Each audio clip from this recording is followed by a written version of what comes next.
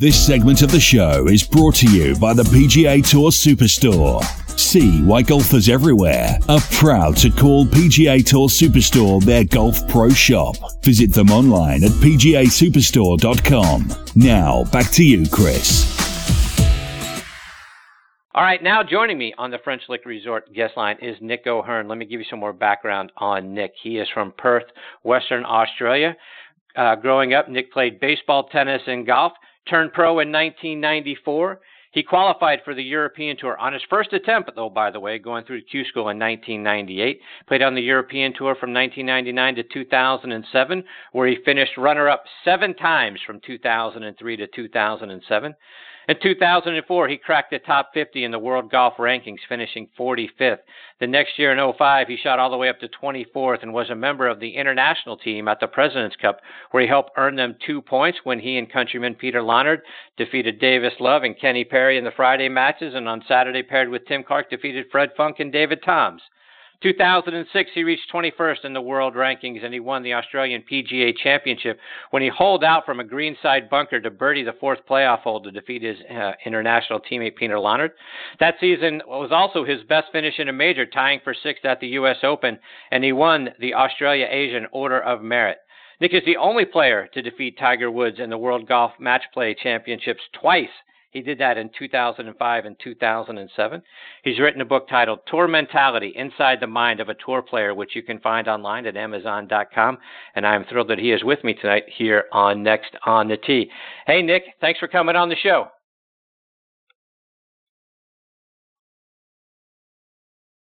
There we go. We had a little trouble with your mic. Hey, Nick, you with us? Yeah, I'm there. Sorry, I must have been on mute. Thanks for having me. Well, we appreciate your time. So, Nick, let's start by going all the way back to the beginning for you. And I read that your father was a very good golfer. Is he the one that got you started playing the game?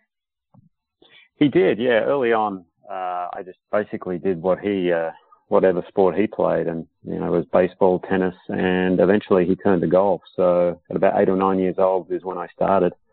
I ended up playing all those sports, even a little bit of soccer there through to about my mid-teens, and I just found the attraction of golf something that was very compelling to me with the team sports such as baseball and soccer, for instance. I could have a good game and still lose, whereas golf, I thought, well, it's all up to me. And tennis was a little bit like that as well, so I just loved those sports. Yeah, so I was curious, when you look at, the baseball, the tennis, and then the golf, what was it about? At what point did you realize of the three, you know what? Hey, I'm pretty good at this golf thing. This may be the way for me to go. Yeah, I guess it was probably when I was 15 or 16. I just golf was more fascinating to me than tennis at that point, and I'd probably given up baseball by then.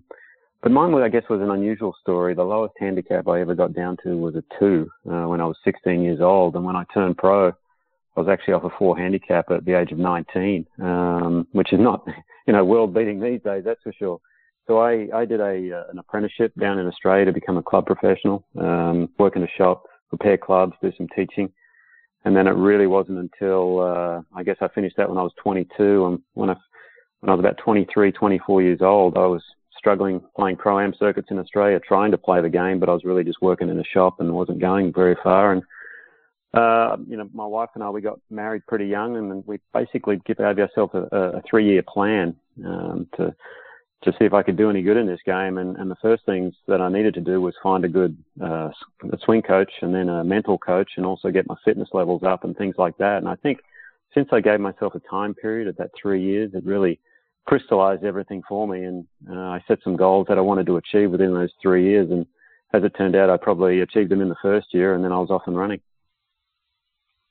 And Nick, I want to jump ahead a little bit to your time going through Q School for the European Tour. And for most people, it takes several attempts to make it through Q School. If you're fortunate enough to get through it at all, you got through it on your first attempt, which is a huge accomplishment. How were you able to be so successful first time around? Well, I had quite a bit of experience playing, in Australia by that point. The year before, I'd actually head to the US and played a lot of mini tour events. Back then it was the Nike Tour, and I'd go and try and Monday qualify, and if I made it, great. If I didn't, well, then I'd go play one of the local sectional tour events. So I gained a huge amount of experience from that. And I actually went to US Q School second stage and missed. And to be honest, it was probably the best thing that ever happened to me because I wasn't ready to play in the US at that point. So instead, through my Australian ranking, I went to the European Q School. And the funny thing was, I think because it's a 6-round event, the 4th round they have a cutoff, and I needed birdie to make that cutoff. Otherwise, I would have missed the Q School there. So, and I ended up eagling the hole, holding a bunker shot, which snuck me through. And then from then on, that just kicked me on to have a great final 2 rounds and set me on my way in Europe, and absolutely loved it over there. Nick, in 2005, you ended up playing in the President's Cup, which was held up at Robert Trent Jones Golf Club up in Gainesville, Virginia. Jack Nicklaus was the U.S. captain. Gary Player was the captain of the international team. And in those Thursday matches, you and Tim Clark were paired against Phil Mickelson and Chris DeMarco. And, before it all gets started, I'm just curious, what was it like for you standing up on the first tee? Because not only, you got the huge galleries around and all of that, you got some former U.S. presidents right there, not to mention Nicklaus and Player there watching you. What's it like getting up on the first tee trying to pull the trigger when you got all of that around you? Yeah, it's quite the experience. I remember, I've only really ever lost control of my bodily functions about 3 times while playing golf. And, one of them was through food poisoning. The next time was playing the Open Championship at St Andrews, the home of golf, which kind of speaks for itself. And then the last time was that particular tee shot, first tee shot of the President's Cup. I mean, it's like nothing else you've ever experienced. And the funny thing was, Tim Clark and I, on the driving range, we were going through the course thinking, well, okay, who wants to hit this tee shot? Who wants to hit that? Because of the alternate format. And we came to the conclusion that I'd take the odds and he'd take the evens. And as I'm walking to the first tee, it kind of dawned on me that, hang on, I've got to take that first tee shot, which wasn't all that out of the ordinary. I walk onto the tee. There's thousands of people there. As you mentioned, there's a couple of presidents in Bill Clinton and George Bush Sr., Gary Player, my captain, and then Jack Nicklaus, who was an idol of mine growing up. And I just sort of stood there thinking, what the heck am I doing here? This is not good. So my legs started shaking, but fortunately, that's when you got to rely on all your routines and the processes of all the practice you've done. And I was able to just sort of get my mind right in the present, picture a shot and let it go. And we were away. And we had a great match against DeMarco and Mickelson. Unfortunately, it came down to the last hole and we lost 1 down, but I'll just never, ever forget that moment. The next year, in 2006, you go back to your home country of Australia and you win a major. Right, and it's not just that you won the major, which is outstanding, but it's in the way in which you won the major. You had a 3-footer to win it on 18 that didn't go down, but you turn around and you hole a bunker shot for birdie to win it on the 4th playoff hole. So we'll talk a little bit about the mental game, right? You mentioned being able to collect yourself, at the President's Cup, but here you go. You have the disappointment on 18. You collect yourself, you get back, and you win it in a playoff. How did you get your mind right? How did you kind of get back and move on and say, all right, I'm going to put that in the past. Now I got to focus on winning this in the playoff. Yeah, it was probably that day was probably had the worst moment in my career and also the best moment in my career. The missed 3-footer on the 72nd hole to win the tournament was just something that you want to go dig a hole and bury yourself in. It was a horrible experience at the time. And admittedly, I got ahead of myself. I was thinking about the victory speech rather than trying to hold the putt. But I had a great caddy on my bag, Wilbur, at that point. And in the scorer's hut afterwards, we had a good conversation. He just said, mate, what's done is done. Let's regroup and dig in and see if we can get it done. And, 4 playoff holes later, Peter Lonard and I were sort of exchanging looks at birdie, but we couldn't make it. And 3 pars. And then on the 4th playoff hole, we're in the back bunker. And I don't know, it's one of those moments where I got water behind the flag. It's a little downhill bunker shot and everything sort of, again, crystallized for me. I just saw the shot I wanted, hit it, it went in, and my gosh, I tell you, the relief that came over me was something else. And we had one heck of a party that night, I know that. But you did. So you win the Order of Merit that year for the Australia-Asia Tour. What's it like reaching the pinnacle of your sport on the tour in your home country? It's something really cool. I mean, I'd always dreamt of winning my home country or home tour's Order of Merit, and I'd come so close. I'd been 2nd, 3rd, 4th, 5th numerous times.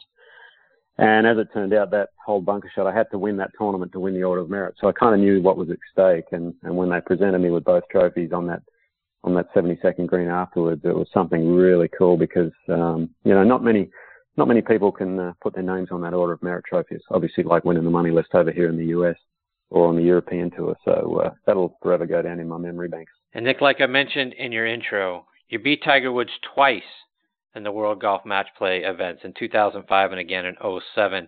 I saw an interview that you did talking about the key to beating Tiger Woods. Do you mind sharing that story? Yeah, sure. Well, first and foremost, you just got to finish one stroke better than him. But no, I guess my caddy and I had a plan beforehand. I'd never played it with Tiger at that point, and we basically knew that he'd only ever won his majors, all the majors that he's won. I guess 14 of them or so, when he's either led or been tied for the lead going into the final round. So he's never won coming from behind. So our theory was to get ahead of him early and then just stay in front. If I get behind, I'm kind of toast. So, easier said than done, obviously.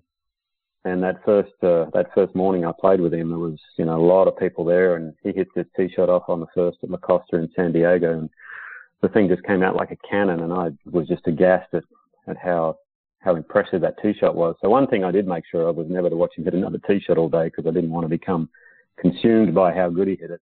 I kind of looked away. But on that first putting green, I ended up having about an 8-foot putt for par, and my caddy's behind me while we're reading the putt, and he sort of whispers in my ear, "Mate, this is for the match right here." So it was a big statement to make by him, but it helped me focus and really put everything into that putt, and I knocked it in dead center. Ended up birding the next 2 holes to go 2 up after 3, and I guess the rest is history. That day I played really well, and ended up winning 3 and 1. And then we had the same sort of same strategy the second time in 2007 when I came up against him. I actually beat Rory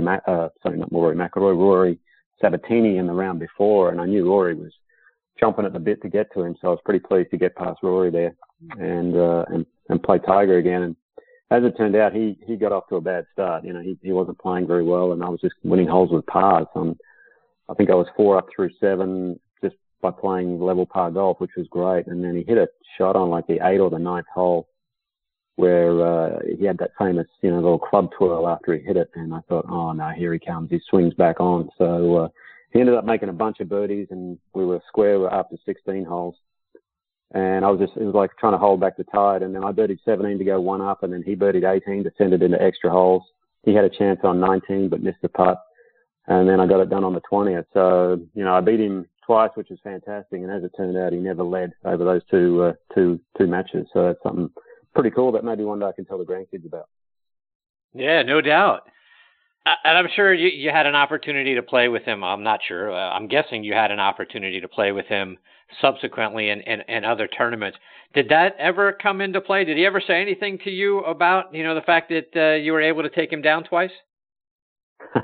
No, that never came up. No, I only ever played with him in an actual stroke play event in China at the HSBC tournament. We were in the last group, as it turned out, on the Sunday, and with David Howell, but he was always very cordial, would have a chat every now and then. But as far as the match play goes, no, I don't think he ever wanted to talk about that. So, and I was never going to bring it up anyway, just in case we played a third time and he might do a Stephen Ames on me and go 9 and 8 or something. Yeah. So Nick, when the tour banned the long putter, which you used to use, you not only switched putters, and for those who don't know, Nick is a lefty, you switched to putting right-handed. So you were playing left-handed, but putting right-handed. Why? Yeah, well, it came about, I guess, at a time when I was retiring, more or less. I retired a few years ago from playing, but the anchoring ban, I never liked the unanchoring. I just couldn't hold the putter there and sort of putt. So I tried the shorter version, and it never really suited me either. And as it turned out, I went right-handed by chance because I'm actually a right-handed person when it comes to throwing a ball or playing tennis or writing, for instance. But everything I do 2 hands is left, like hitting a baseball and stuff like that, or playing golf. I went out for a game here at Isleworth, my home club here, and thought, well, I'd love to see what I could shoot right-handed. And went out for 9 holes, played. Played okay, wasn't too bad, but the thing that really stuck out was I putted fantastic, and I really had no thoughts about anything while I was putting. So I thought, there might be something in this, and I sort of tinkered with it for a couple of months and really enjoyed it. I couldn't quite get the distance control down for the longer putts, so Ping made me up a double-sided putter, much like the older Cushnet putters that you used to see.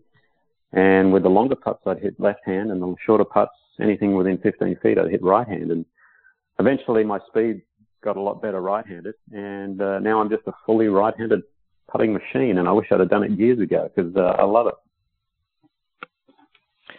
Nick, I want to talk about your book, and again, it's titled Tour Mentality, Inside the Mind of a Tour Pro. Again, you can find it on Amazon.com. And I read that it came about just by playing with some of your friends on your home course there at Isleworth. You started teaching them how to think around the golf course versus giving them swing thoughts or playing lessons. Is that really where the idea of the book that was the genesis of the book?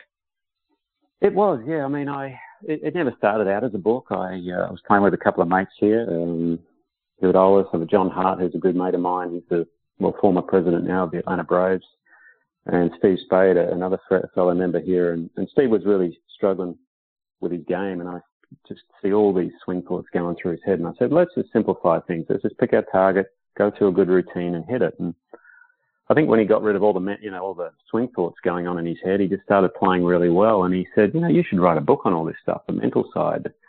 I said, yeah, well, there were plenty of good mental game books out there already. And he said, yeah, but they're written by sports psychologists. They're not written by someone that's actually played the game for a living. So the more I thought about it, it kind of made sense. And in the beginning, I sort of started writing just a few notes down, and I was going to, do 5 pages or something and give it to all my mates here and say, hey, work on these things. And after 5 pages, I sort of started adding stories, had 10 pages, 20 pages, and it just kind of went from there. And I gave it to a friend who's in the literary industry, and he loved it and said, look, if you can double the amount of words you got here, I think we've got a book on our hands. And that's kind of how it went. And, so far I've had some great reviews on it, and it just kind of simplifies things for the everyday golfer as well as the pro. I mean, I'm getting some great reviews from high handicappers to actual touring professionals. So right across the board, I think it's really kind of gelled with everyone.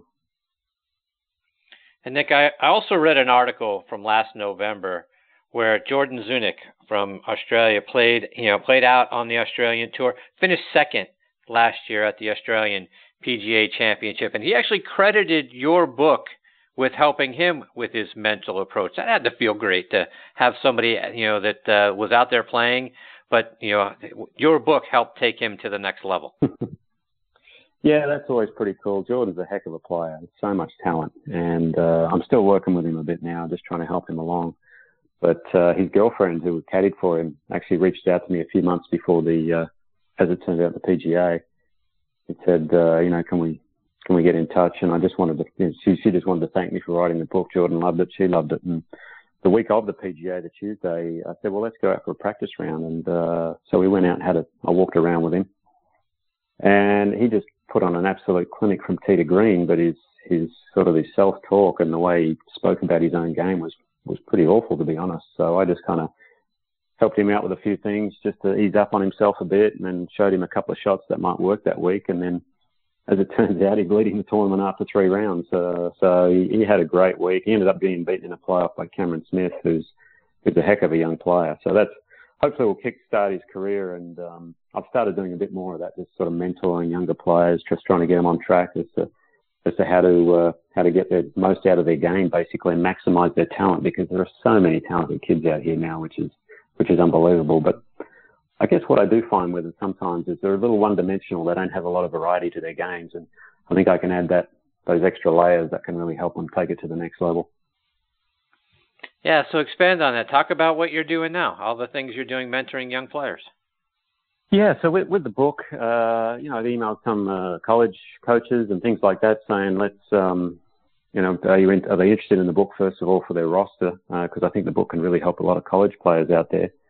And then I've also done a couple of one-day workshops where I traveled to the college and basically worked with the team for a day. And then from that, I've also been contacted by a few younger players or pros and amateurs alike who just want help with their game. So, I sort of take on a mentoring role and show them a lot of things that I learned over my career, based around how to practice properly. That's a huge part of it, I think.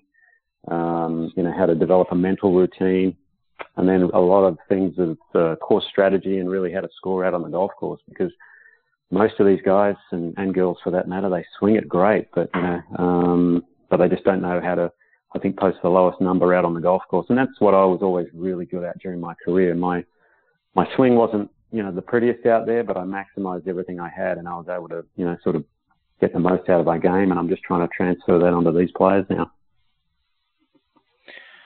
So, Nick, will we see you out? You talk about being retired or semi-retired. Will we see you out on the Champions Tour in a few years?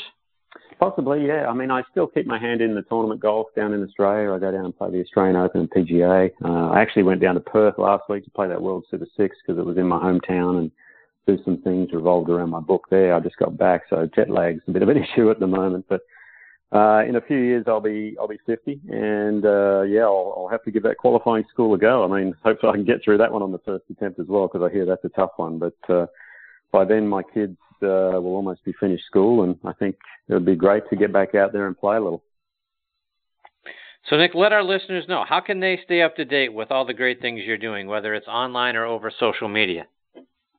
Yeah, well, I'm on the usual social media channels, Instagram, Twitter, Facebook, that sort of thing. But I have my own website, just nickohern.com, which has a lot of information there about some of the days I'm doing, some corporate outings for companies, individual mentoring, some blogs, some writing for the Australian Golf Digest magazine. So it's all basically on there. But I'm around, and if anyone wants to contact me, my email address is on there about, maybe working with them or doing some other stuff. So no problem at all. Love to help golfers, and that's kind of what I love doing right now.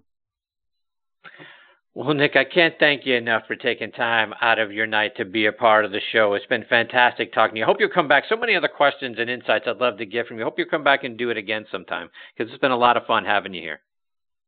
Thanks, Chris. Yeah, anytime, let me know. Sounds good. All right, Nick. All the best to you and your family. I look forward to catching up with you again soon. All right. Cheers. Thank you. Take care, Nick. That is Nick O'Hearn, and again, his site is nickohern.com, and it's OHERN, so nickohern.com, and great stuff. Book again is called Tour Mentality: Inside the Mind of a Tour Pro. Again, you can find that on Amazon.com. Got my next guest, Ted Purdy, hanging on the line. Going to get to Ted on the other side of this quick station break.